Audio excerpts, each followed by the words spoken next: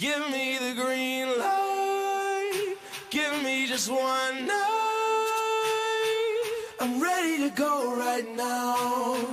I'm ready to go right now. 'Cause I'm ready to go.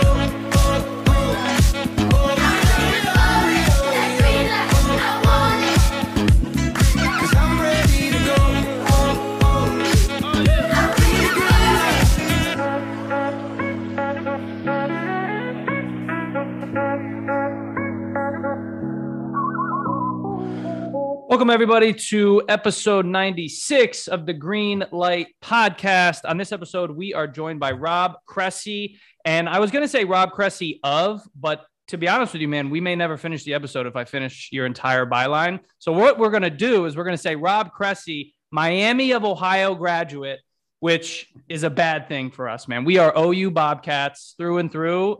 So we're starting this episode as adversaries, and we'll see how we finish. Well, I will extend an olive branch in the name of the Shack of the Mac, Gary Trent. Being a basketball fan myself, one of my prized jerseys was a Gary Trent Blazers jersey, which, as you can imagine, there's not very many Gary Trent jerseys floating around this world. But guess what? I love sports as much as the next guy, so I'll extend this olive branch, even though Wally Zerbiak was there during my time, and it is the pinnacle of my college career when they beat Tennessee and we got to rush the floor. But actually, I'll even end this and shout out to Nathan Rourke, the quarterback for the OU Bobcats, who was a multi-keeper in my college fantasy football league. I'm sure there's no guest that you guys have come on that play college fantasy football, but Nathan Rourke was ridiculous. Wow. He probably put up a lot of numbers for you. I can see, insane. Probably, I can't think of too many more. It's perfect in terms of having that rushing floor and being consistent every year. Oh yeah. Was Wally and Big Ben together? So Wally was a few years before. Okay. So my freshman year, I think, was Wally's junior year. And then my senior year was Ben's sophomore or junior year. So I actually had a class with Ben and then graduated, and then the Steelers drafted him. So you can only imagine my excitement being someone from Pittsburgh. I know. I was going to say he's a Steelers fan too, Ian. I mean, we are striking out on all the courts, but that has to be Miami's greatest, 4 to 6 year run when they overlapped in terms of sports. I mean, it has to be. Without a doubt. And here's the thing, and I'm guessing you guys know this from OU as well, but Miami's a party school first, sports school, not second, third, or fourth. It's sort of a tertiary thing. So when Wally was there, it was amazing. But even with Ben, no one was going there because games are at noon Eastern time. And it's we've been partying until 4 a.m. You think we're going to get up to watch football at Miami? So no, but you're correct. It was the heyday of Miami sports, albeit the student body population didn't exactly support them like you would in an SEC school. Yeah, and it's pretty Charlie crazy Coles, too. Man. Oh my, it's crazy too, Paul. We talked recently on an episode about the low-key coaching trees, or maybe it wasn't even on an episode. Herb Sendek, that is literally, I guess you say, the roots of that tree, that everything from Thad Matta, Sean Miller, Arch Miller, John Gross, all these guys, 93 to 96, his first head coaching job, Miami of Ohio. So it really, I know you've got your cradle of coaches for football, but ironically enough, I mean, basketball, there's been a lot of really good basketball coaches come through as assistants, as head coach, even, and obviously Charlie Coles himself is just absolute legend. Yeah. I've got a Charlie Coles story for you guys. The best golf round I ever shot in my entire life, I was playing by myself. And I shot an 86 that day. It was the only time I've only shot in the 80s twice in my entire life. I'm like a 90s or a high 90s guy. So I'm average at best. But that day I learned what it was like to play good golf. I was like, I can't believe this is getting up and down. Well, as I'm leaving the golf course there, beaming ear to ear, who walks behind me, having just gotten off the course right behind me? None other than Charlie Coles. Oh my. That ozone going to be jumping. All that. Charlie Coles was such a great rival that the Ohio video every year would put the snippets of Charlie Coles in the hype video, and absolute awesome human being too. Really, really nice guy. I mean, and so there's not the animosity, at least on my end. I have much more. I despise, if any team is to despise in the MAC, it'd be Akron or Kent. I can get along with Miami, and but no, we're happy to have you. We accept the olive branch. All right, so let's jump in, man. I'm not even going to, normally with our guests, like, I at least attempt to describe them, but we're just going to let you do it, man. Let's just jump in. Like, who is Rob Cressy? Let's start there. So Rob Cressy is a creator. He's an entrepreneur. He is a coach, and he is a champion for everyone. And I'm someone who lives life by design. So the reason why I have a lot of things that I do, like how in the world do I describe what I do, is very simple, because over a decade ago, someone once said to me, Rob, if you ever hope to get paid to do what you love, you better be doing it already. I was like, all right, well, I want to work and I want to get paid to talk about sports for a living. I want to be creative. I want to be running my own agency and all this stuff. So it's like, cool, go and teach myself how to do all of that. So in the process of doing that for a decade straight, you learn a few things. And all of a sudden it's like, all right, well, how do you talk about sports for a living? Well, you should probably teach yourself how to be a host, how to create a podcast, how to be on video. And then once you do all that, you're like, well, I should probably learn social media marketing and branding. And then once you do that, you're like, well, I might as well learn community building and throwing events and apparel. And then while all that's going on, you're like, well, I probably should level up my personal development and my mindset. And then you just start stacking all of these things for a decade later. Then you get sort of a lot of multi-hyphenates after your name. Oh, I love it. You've done it. And obviously we'll touch on a number of different things, but one thing I think it stuck out to both of us, and looking at your bio, even your LinkedIn, March 2020, you launched the Creating Coach, which obviously March 2020, probably, I think for all of us, there's a shift just in life in general for everyone at that point. Tell us again what that entails, the Creating Coach itself, and kind of what made you launch it then. So never in my life did I think that I would wake up one day and sports didn't exist.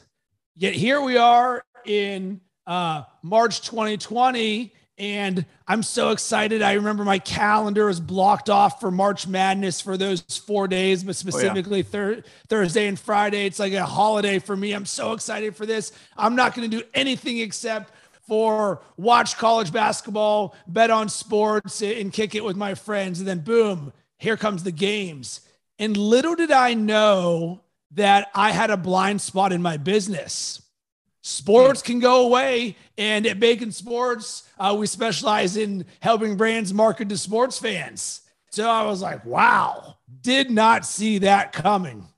But there's two perspectives that can happen from this. And one of the blessings for me is I've always been very forward thinking. I have not related the way the majority of people who build their careers or companies in sports have done so, because they've done so in a very advertising model base. So a lot of the media companies, or they've been one-trick ponies. If you only do this thing, like think about the number of people who have written for The Athletic or for various websites. And then all of a sudden, not only are their jobs gone, the job that they would get to replace their job no longer exists. So I never wanted to put myself in a position where somebody else was in charge of what my future looked like. So I'm like, all right, what are you going to do in this instance now that sports does not exist? Now I was like, you know what? I'm going to triple down on my own brand. So sports, I had both sports clients as well as non-sports clients, even though I wasn't marketing that. I wasn't marketing my podcasting services and my coaching services, because I was hired as a high-performance coach for an ad agency to make their team better at business by being better at life. Well, all of a sudden, I was like, there's no destination for this. So boom, I created robcressy.com and stepped into myself as a coach away from the world of sports, where me, the one who is invested in my high performance, my mindset, creating myself and self-mastery, now building the systems and the processes for how I've leveled up myself over the last decade, and anybody else can. So when it comes to the creating coach, I work with others to create. So we start a conversation and it says, what would you like to create today? Boom. I'm now a champion for you in that. And there's a variety of places we can go, but that's really what the creating coach is. So perfect transition too. So personal and career coaching has gotten, let's call it flack over the years, for a variety of reasons, whether it be, like you're listening to a 21-year-old try and tell you like how to do this or how to do that, or, maybe people got like scammed by somebody, or, they don't believe, maybe they're like, they did it and there wasn't like tangible results that they got from it. Like, so I think a two-part question, like, what do you do? And not necessarily the process of what your actual coaching looks like, but like, what do you say to someone maybe in a prospective call? Like if I called you and I was interested, like, okay, here's what I can guarantee. And then the second part question is like, how do you view the landscape today? The number one thing that I can guarantee is my commitment to you. And that is greater than anything else that's going to be out there, because the biggest thing that separates those who do from those who don't is commitment. I'm not worried about my side of things. So if people are trying to shoot arrows into like, well, why is this valuable? What are you going to do? You're asking the wrong question. You got to show up with yourself first. So for me, I am the ultimate coach because I am also the ultimate client. So I, of course, have many coaches myself. And the way that I show up for everything that I do, including this podcast right here, is a little bit of a taste for how I do everything. And imagine if everybody spent an hour preparing for their coaching call with me. What do you think the results would be like when one absolutely committed person creates with another absolutely committed person? What can I guarantee? I can guarantee that we're going to transform your life and you're going to create more growth than you've ever seen ever. And so second part of that, sorry, Ian, I don't want to cut you off. Like, where do you see the landscape, even if it's changed in the last 18 months? Like, how do you view it today? I view it, I'll say this candidly. It doesn't matter to me. I only care about my brand, what I can control in my actions, and how I can help others. Because when people have been burned by other coaches, I get it, but I've never been burned in my entire life, and I've been doing this for 2 decades. So I get that there's some people out there, but there's an authenticity that happens with conversation. And I'm never concerned about competition because my only competition is myself. So the natural thing is for anyone who wants to get into this is you say, all right, step 1, start with books and podcasts. Step 2, start to have active listening and start to say, what are the books and podcasts that are being talked about in these things? What are those, or who are the people that are on there? So for example, for you guys in your audience, this is a very simple way to be introduced to Rob Cressy. And that's the way that you do it, is there's a level of credibility. Are you just doing this via people on Instagram with shiny Lambo stuff? Or does it pass your sniff test where the level that we talk at, because there's an element of candor and relatability in leveling up that can't be bullshitted. Like, I don't think there's anybody who's listened to any part of this so far that's like, this guy has no idea what he's talking about. Yeah, it's honestly, it's funny because Paul, we talk about, I relate so much. We're talking about basketball trainers right now, and we talk about skill coaches and things like that. And I love, Rob, what you just said about how prepared that person is coming to you and the dedication you're providing to them. And I think there's a direct correlation I think with a lot of the skills trainers, the coaches that we've spoken with, where maybe they're not pushing everything as completely out there of, hey, this is the product that I've posted, this is how good I've gotten this player. But their dedication and their work with that person and vice versa, that player coming prepared is going to help those results that ultimately that shine is going to be there. Well, there's no doubt about that. And that's why one of my declarations that I speak into existence every single day is I am a champion for everyone.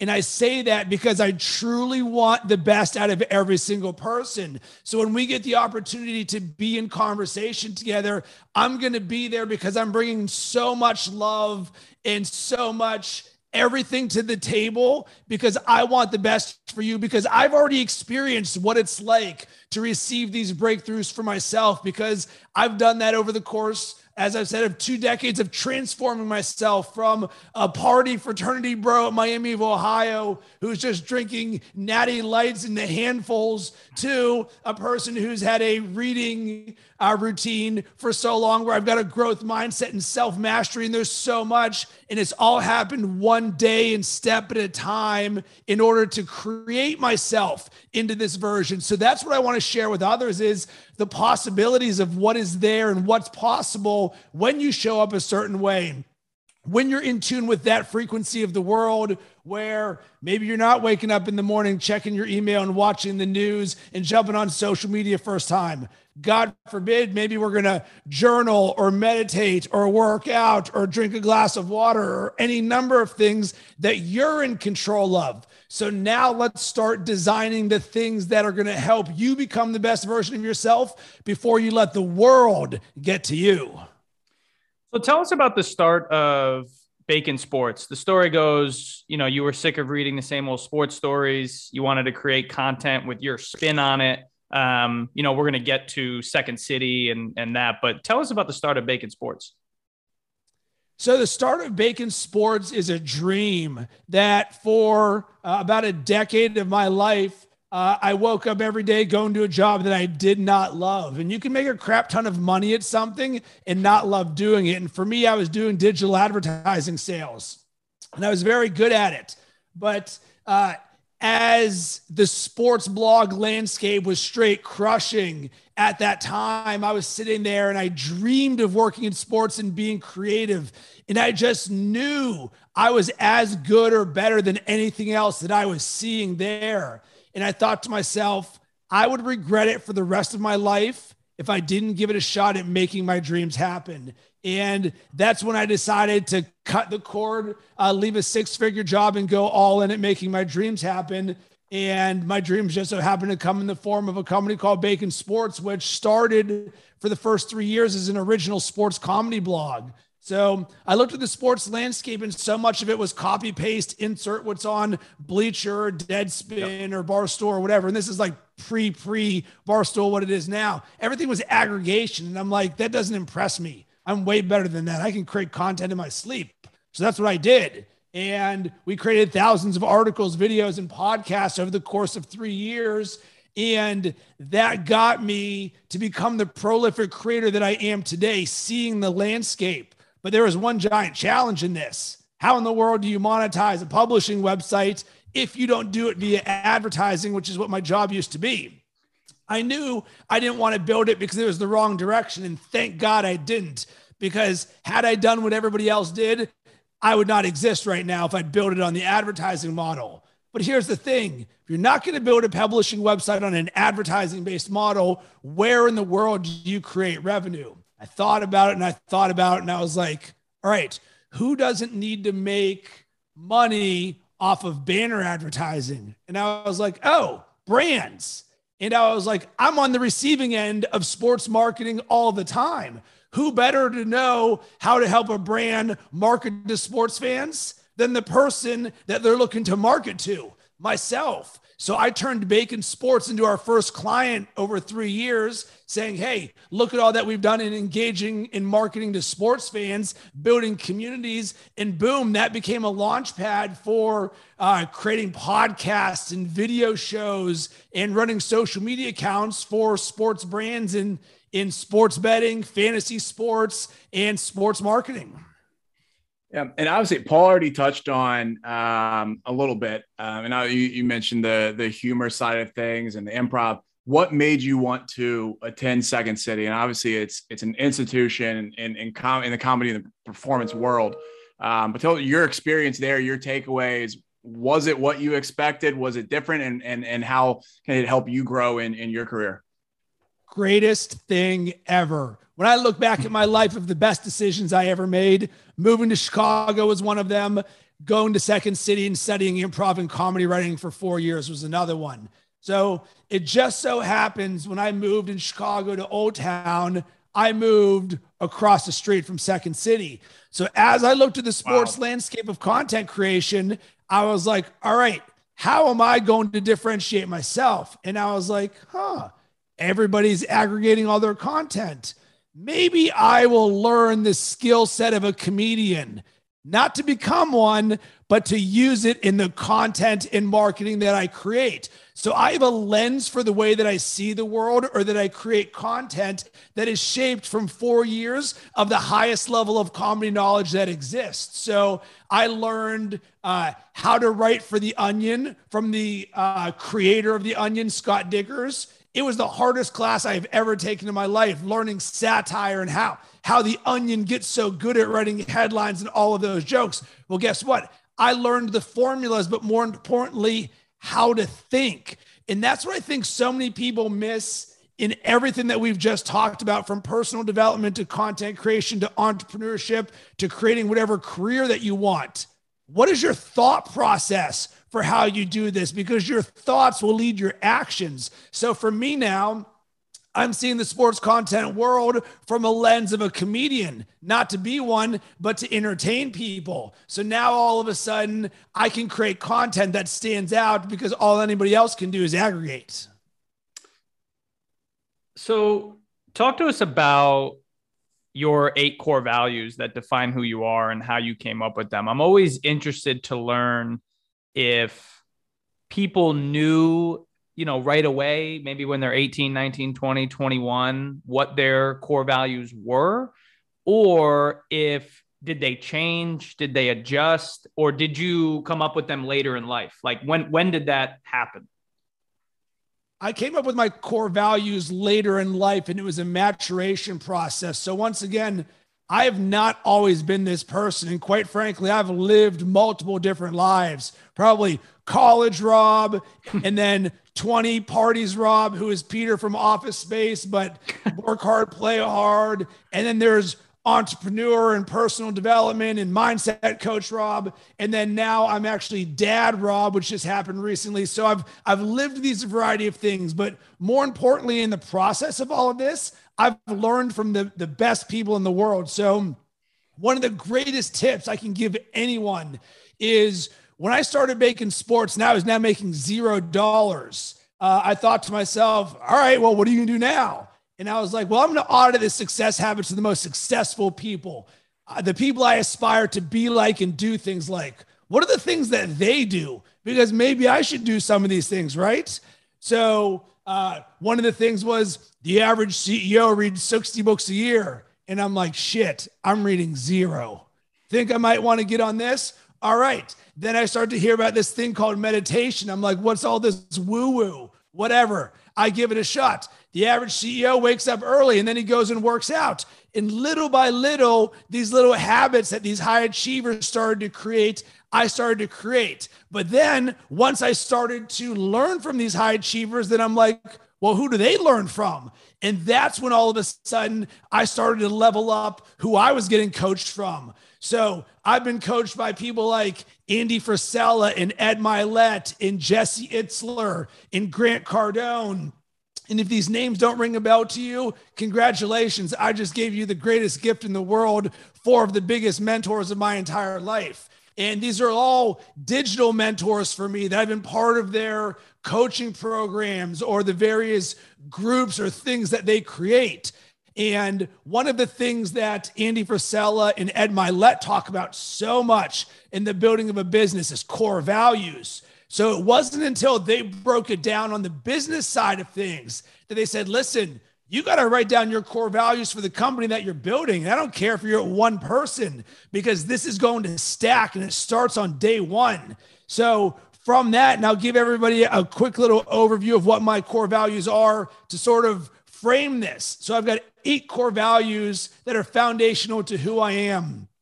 Number 1, radiate positivity. Number 2, always learning. Number 3, extreme ownership. Number 4, yes and, which comes from Second City. Number 5, live in action. Number 6, be relentless. Number 7, do what's right. And number 8, talk with candor. And with those core values, you know exactly who I am every single day when I show up. So for me and the coaching client, going back to why would anybody ever go with Rob, even if you've been burned in the past, boom, go ahead and show me your core values. I'm right there. You can see all the content that I've created. This courses through my veins of who I am every single day. And that's why I radiate this sort of electricity and positivity, because this is just who I am. No, I absolutely love that. And I think right now, obviously, I think we've seen a shift in society just in terms of whether it be culture, whether it be personality, whether it be, all sorts of things. One of the biggest things, and we talk about it, as we're literally on a podcast now, we've beaten the point home about the power of podcasting and how truly, no matter what line of work you're in, if you're in sales, if you're in media, directly in media, if you're in marketing, whatever it may be, you can create valuable content that adds value to your consumer, thus making you a leader in your space. Obviously, I don't know if we're fully at a point where we're completely oversaturated with podcasts. I think we're seeing so many now, but who will succeed in the next 2 to 4 years? What are the type of people, what are the type of podcasts you think that will separate themselves in that podcasting space, and why? So I actually have to diagnose what you said to get the answer, because there is a false narrative in what you said that is common in the entire industry. There are so many podcasts that are out there. You know what I say to that? Irrelevant. Because this is your opportunity to build a relationship and connection and drive thought leadership in value to others. What anybody else is doing, it doesn't matter. Joe Rogan down to somebody with 2 followers down to their name. It does not matter, because what is important is your action, because you're either there and give me the opportunity to consume what you're doing, or you're not. So anyone who's focused on, oh my God, there's so many podcasts. Yeah, there's a lot of websites. There's a lot of social media handles, but just because everybody else has a website, does that mean you're not going to?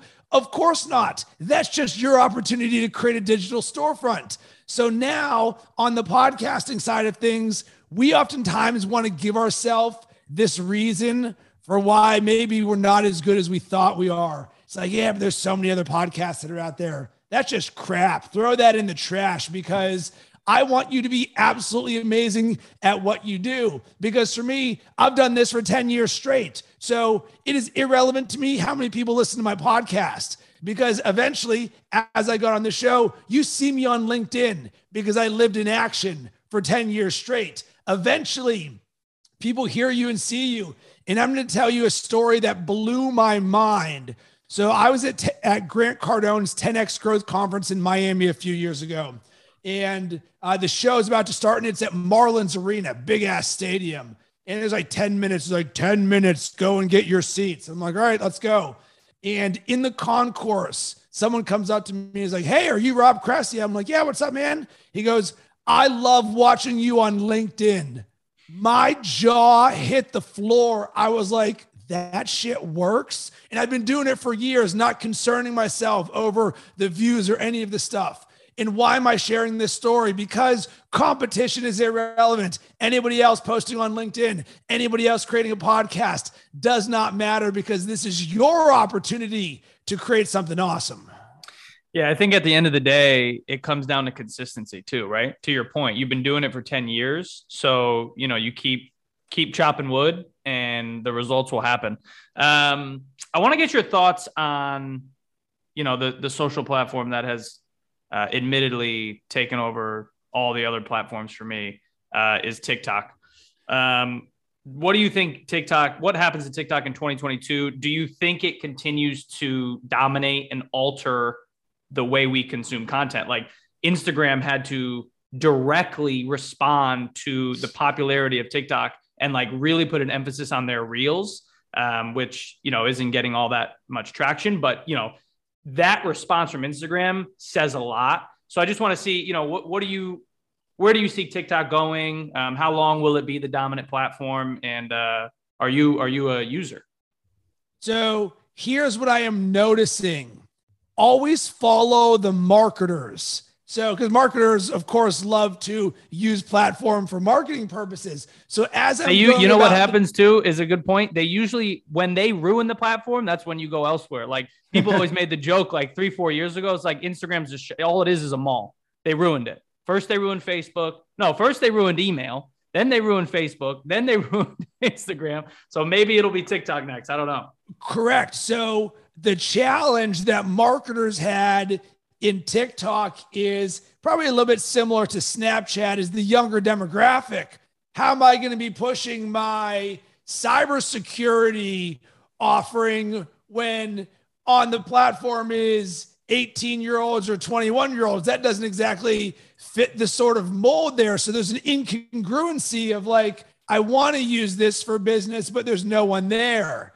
But then there's also, that's backwards thinking, because you become the one who goes on there, because in the background is all of the people who are using it, who may or may not be letting everybody know about it. So the fallacy becomes everyone thinks you're just on there for trick shots and dance videos, but then slowly but surely, and I think this is very similar to podcasting. Why in the world would anybody in my industry want to create a podcast?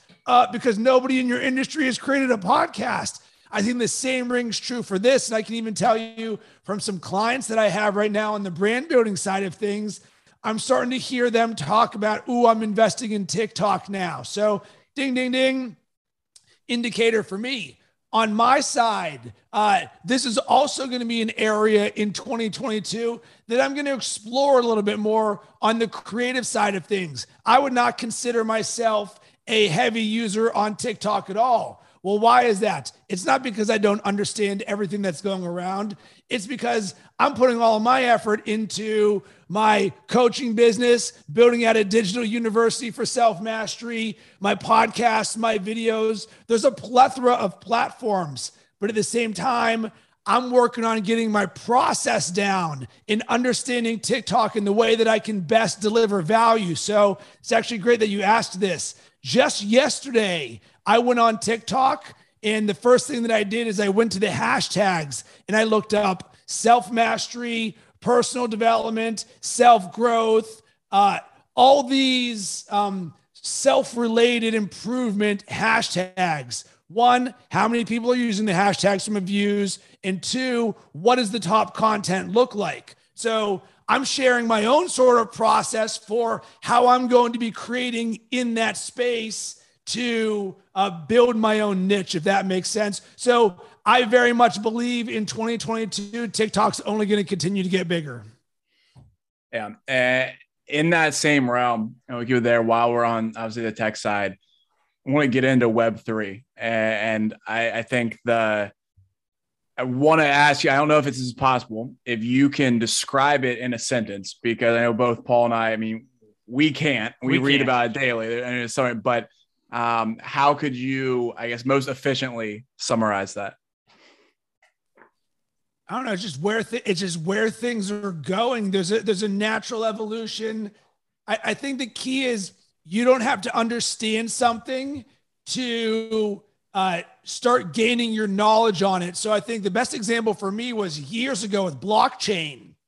I had a friend of mine who was a business friend. We were doing calls every week, and he's a tech guy. He's a cloud, a data guy, all this stuff. He speaks hieroglyphics that I don't understand.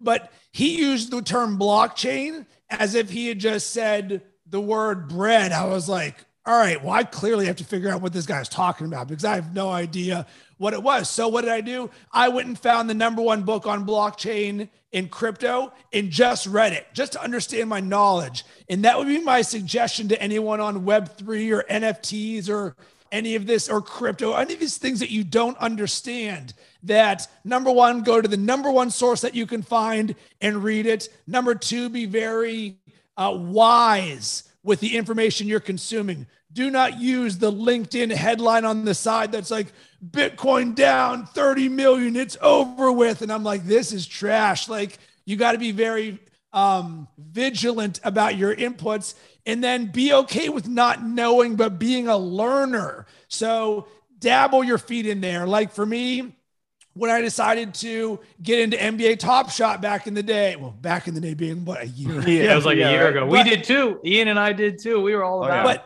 I didn't know what it was. I got an email. I'm at Disneyland with my wife and we're waiting in line. And there's an email that's like, hey, you got selected to get a pack. And it's like $16. And I'm like, whatever, let's figure this out. I ended up getting a LeBron James card moment in there. And he's like dunking. And I look through this stuff and I'm like, I'm not really impressed. And then I go and see the evaluate.market. I'm like, that's $290. I was like, sell. And I was like, boom, I got it. And then that's how I started to learn about NFTs and Top Shot, because then I was like, I just flipped this pack that I bought for $16 for $500 while standing in line at Disneyland. And then I bought and sold. So that's my suggestion. Get your feet wet on some of this stuff. I mean, based on that, I think I already know the answer, but I mean, are you bullish on crypto long-term? And do you, besides Top Shot, do you own any NFTs? I do not own any other NFTs other than Top Shot. I've actually been out of the Top Shot market for a while now, not for any reason other than I guard my attention, and I also guard my dollars in terms of where I'm investing. And as I mentioned, I invest heavily in myself. And I heard a great thing about NFTs. When people try and understand, when you see like the crypto punks going for millions of dollars, and there's just new things that just pop up every single time.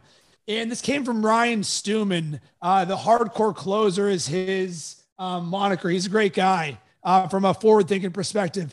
And he talked about NFTs, and certainly on the higher level, really about being access to a community. So everyone who owns a crypto punk, let's call them, it's now $1 million plus entry into that community. So now as you start to look around the market and you say, all right, well, what would purchasing this do from an access to a community? Because guess what? A lot of people don't understand the functionality that can inevitably come from an experiential. So God forbid, all of a sudden you realize, oh, Pharrell was the one who was in charge of creating this NFT. And now it's Pharrell and Wiz Khalifa and Richard Branson. And now they've got this event that's going on to anybody who owns one of these 100 upside down monkeys or something. And start power that can come getting access to a community all via an NFT. Yeah, I mean, that seems to be the ones that I think long-term are going to do the best, right? Like, okay, you buy the NFT and you join their Discord or their community or that's their Slack channel and all that. But then what are you receiving in real life? Like, what access are you getting for this? And there's a bunch that have, you know, if you buy, something in the art space, you can go to like that artist's gala and it's only for NFT owners. You know, the sports space is going to get really, really interesting because obviously, you know, ticket sales are ticket sales. But then what do you do with that ticket? Like, are you going to be able to sell Game 7, like LeBron's last Game 7, if you're there and you have that ticket? Are you going to be able to sell that for something? Maybe. But that seems to be like, I don't really have any interest in the NFTs that, you know, it's like, it's just like a art or like a whatever it is. I don't know. It could be anything at this point. They're insane. But if it doesn't have any like in real life value, then I don't really have an interest in it. Sorry about that. My headphones just crapped out on me for a second. Can you you're still hear good. me? Yeah, we got you. You're good. 1 second here. Let me change my.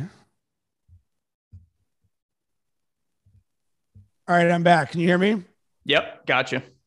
Sorry about that. Yeah, no worries. Can you restate your question at the end? It literally just died on me. So, It wasn't even really a question. It was kind of responding to you, like about the NFT space in general. I think the ones that are going to succeed long term are the ones that provide real utility in real life. You know what I mean? Not necessarily the ones that don't get me wrong. Like, are there going to be NFTs that like get you into clubs in the metaverse? Sure. That's just not what I'm interested in. If it gets me into a club in New York, like, okay, maybe I'd buy that. But I'll let the metaverse go aside. I'm not in on that one. So I've actually got some unique experience on this. One of the clients that I worked with was creating an NFT for Juju Smith-Schuster from the Pittsburgh Steelers. And he created the Team Juju app. And it was interesting because this happened originally during the pandemic. And Juju is a very forward-thinking brand. I love Juju because he was always on Twitch and he's on YouTube and he's just doing so much for the younger generation. So Juju, and I was working not with Juju, but with a company who was representing Juju. And Juju created the Team Juju app just for Juju fans, because when you go on social media, there were so many trolls and bots and bullies that like, oh my God, Juju, you didn't score 100 fantasy points today, so you're the worst person in the world. And it's like, why? That doesn't make sense. So let's create this inclusive environment just for people who are all about Team Juju. Well, boom, pandemic hits, and they were building this with a trading card that you could win from some geolocation stuff like Pokemon Go. Well, pandemic hits, we can't really do Pokemon Go now because nobody's outside. But what they had realized is they had created an NFT, not necessarily without thinking about creating an NFT, but what was originally created turned into an NFT, to where now you could gamify your engagement with Juju and you could get a Juju NFT. And then with those can have various levels up and down, all the way from a Zoom call with Juju to a meet and greet after a Steelers game to a jersey from him. And then we started to say, well, crap, you can also start to gamify it over the course of a season. Hey, if Juju has certain levels of his own productivity, if you own this Juju NFT, boom, it starts to become a multiplier, to where all of a sudden now it becomes a tool for fan engagement. Because imagine if right now we're holding a Luka NFT that has escalator clauses on triple doubles. You're like, sign me up for that NFT. Yeah. That's a whole nother world that I don't even think I didn't know that about Juju, to be honest. Whoa. So Juju is one awesome, and it's been obviously it's been interesting over the last 2 years on the launching of NFTs, because Dame Lillard dropped one, but I don't know if it was him that wasn't successful, but right when Top Shot came out, there was like the rush of everyone to drop the NFT, and it's like, boom, here's a NFT from an athlete for 35 grand. And everyone's like, well, what's really the value of this thing without understanding the utility of it? Yep. Yeah, I don't know. I mean, it's going to be interesting to see what athletes are able to do solo. You know what I mean? Like, obviously NBA Top Shot partner with NBA. I know that they're working on the NFL and MLB as well. Has that launched? Do you know? I think the NFL one was in beta, because I know I signed up for I saw it on Twitter account. So I signed up for it just to see the access to it. So those are the type of things where the answer is, I don't know, but I'm signed up to the email list and I follow them on Twitter, even though I don't know anything else other than that. Yeah. I mean, I think both of them obviously have tremendous value. I think the MLB is so funny too, because, I don't know if you've stayed up on like what they did with their media rights like 5 or 10 years ago. But Manfred wouldn't, for the longest time, you couldn't watch MLB highlights on social, which was just utterly stupid. Just that's it, like hard stop. Where the NBA 10, 15 years ago realized, oh no, this is genius. We need our highlights to be on YouTube, to be on Instagram, to be on Facebook, because then it's just going to grab all these consumers and all these eyeballs, especially with the younger generation, to then come and watch and buy product and jerseys and go to the games. And the MLB was like, yeah, no, this is going to be behind a paywall. And I think finally they're like, okay, we made a mistake. We probably need to redo this. as a brand, I'm out on MLB, and I'm way bullish on NBA and these forward-thinking properties because MLB just doesn't get it. The fact that it took them that long to get it, that NBA is so far advanced. And I remember MLB had their own version of Top Shot that launched that to very little fanfare, let's put it. Makes sense. Well, to end things, almost kind of how we started it. Obviously, we mentioned you're a big Steelers fan. You're a big Ben fan. Hey, congrats on your playoffs, by the way. You were a kneel down away from that being the craziest sports story of all time. That was going to be my final question. It was exactly that. How stressed were you watching that? And two, I guess, it was strutting Big Ben in a word and then a sentence. How would you do that as the story continues? Number one, my stress and anxiety was during the Steelers-Ravens game where I was standing up because we're watching the Jaguars destroy Indy. So now the golden opportunity is there. And this is one of the worst Steelers teams of recent memory. So by no means is anything I'm saying being a ringing endorsement for them. I am a diehard fan. So of course you want your team in the playoffs because for the next week, you just get to live in the basking of beating the Ravens, making the playoffs. Everything else doesn't matter. So boom, Steelers win. I'm like, life is so good. The sun is shining so bright. I watched the first half of the Raiders-Chargers game, but I've got an 8-week-old son who goes to bed and wakes up at weird times all throughout the night. My sleep schedule, absolutely backwards. So I'm like, you know what? I don't really care what happens in this game. It's not going to be a tie. I go to bed at halftime.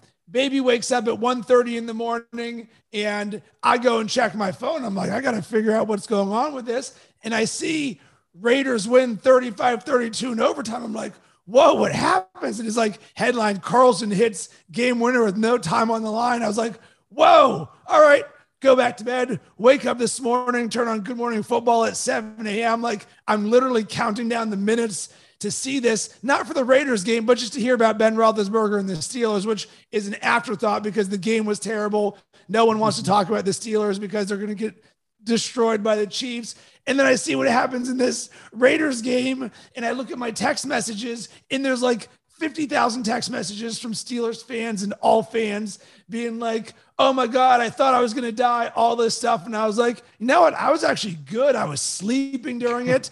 And it's actually been a blessing that I did not have to go through the roller coaster nature that everybody else did, because that would have been excruciating to go through all of that. So my answer to all of that is I slept through the second half and I'm completely okay with it because I did not need that anxiety. And as it relates to Ben Roethlisberger, he is my number 2 most favorite Steeler of all time. Troy Polamalu is number 1. I'm so thankful for Ben. He far exceeded expectations. 2 Super Bowls, went to 3. I've got nothing but love for Ben. It's a good way to end it, man. We will actually, the last thing, where can everybody find you? Website, social, all that good stuff.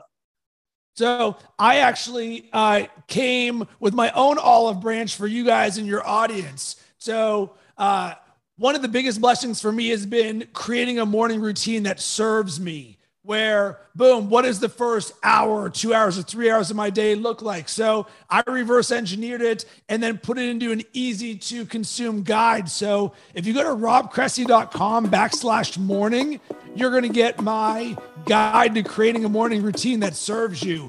And this is probably the best thing about a morning routine you will ever see because it took me more than a decade to create.